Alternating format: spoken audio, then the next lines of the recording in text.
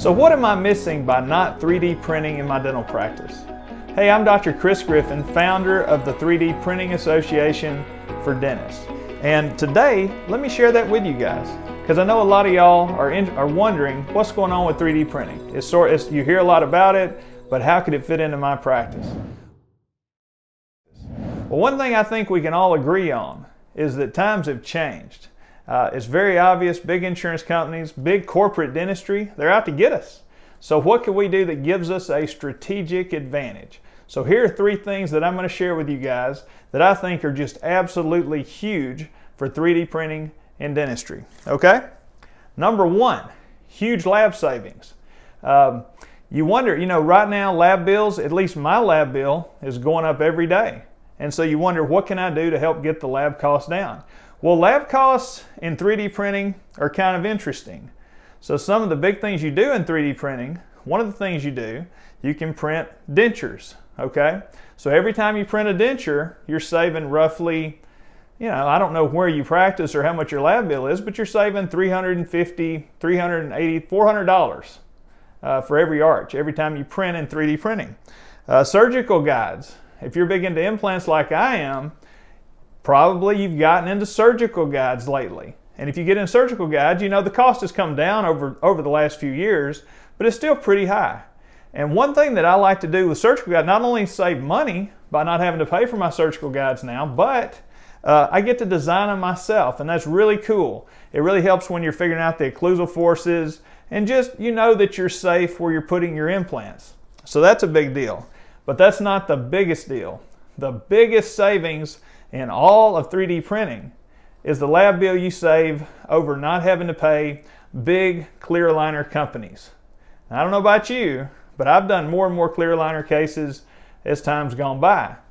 Well, the lab bills have just, they've gotten outrageous, right? One of the last lab bills that I paid 2 years ago to a clear aligner company was for $2,100. Now that's a big bill. When you do your own clear aligners in office, like we do now, you're saving $1,500 to $1,800 per case.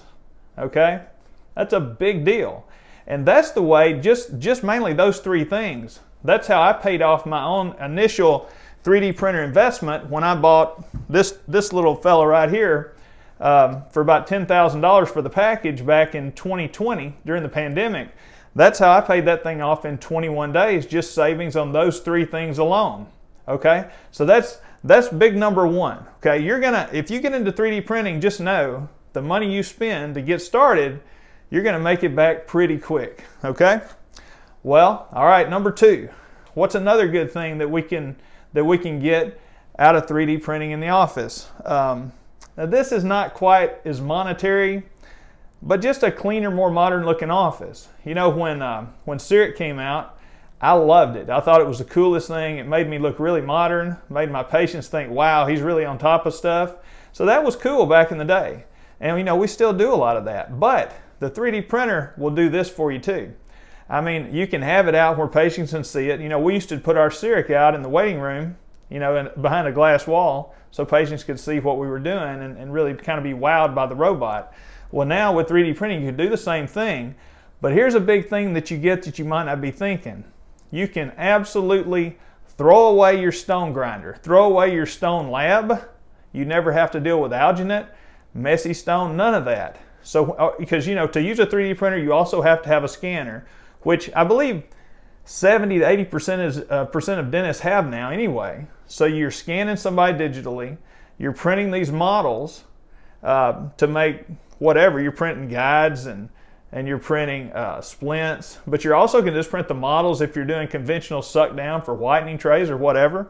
You can print all that. You have no need for a stone lab anymore. We've absolutely turned our stone lab into a processing center for clear aligners because we just don't need it. Okay? Your staff may resist you at first, but it's just going to have to be that way because after a couple of weeks, everybody gets used to it and you don't have to worry about that mess anymore. So that's a huge thing for our practice. It doesn't really make you money, but it looks really good and it's really great for overall team morale, okay? And number 3, that's the real big one. But before I get to number 3, let me share real quick. We do have a brand new organization, the 3D Printing Association for Dentists, or 3D Printing Association for Dentists. We got, it's brand new, and so right now we're starting out. We've got a website, 3dpa.org. If you'll go there, if you want to get a copy of our new report, 25 reasons why most dentists are going to miss the 3D printing boom in dentistry. We've got a report there where I outline 25 reasons why most offices just give up and never get this far, okay? The fact you're still watching this video, man, there's hope, right? Because you guys have hung in there, you see the value in this, okay? So we talked about the savings. We talked about just looking cooler and more modern to our patients and give us a little bit of an advantage in our community that way. Well, here's the big advantage, okay? I discovered this totally by accident, but when we started 3D printing everything, the amount of big cases that I started doing just went up and up and up. Now, there's a few reasons probably, but the biggest reason is I think we can just do stuff faster than we used to could do. It's just so much quicker for a patient. If they're in the chair and they want to start treatment, a lot of times we could start today if we wanted to. You know, in the past, if somebody wanted clear aligners, that's a big process. We had to get all these records, send it into the company. We're probably not starting that case for 30 days. That's how it used to be. Now, we literally could start a case, same day start. We could start it today. We don't always do that, but we absolutely could, and we're sure going to start the case way sooner than we ever could before, right? So same day starts, that's a huge deal. And when you start offering stuff to patients and they can start today, like, hey, how about this implant? Well, maybe you want to give yourself a couple of days, to do the scan and make the guide and just make sure everything's right. But a couple of days? Before I started making my own guides, it was routinely 2 to 4 weeks before we could get one back. And many times the company, they want to get on Zoom and have a Zoom with you.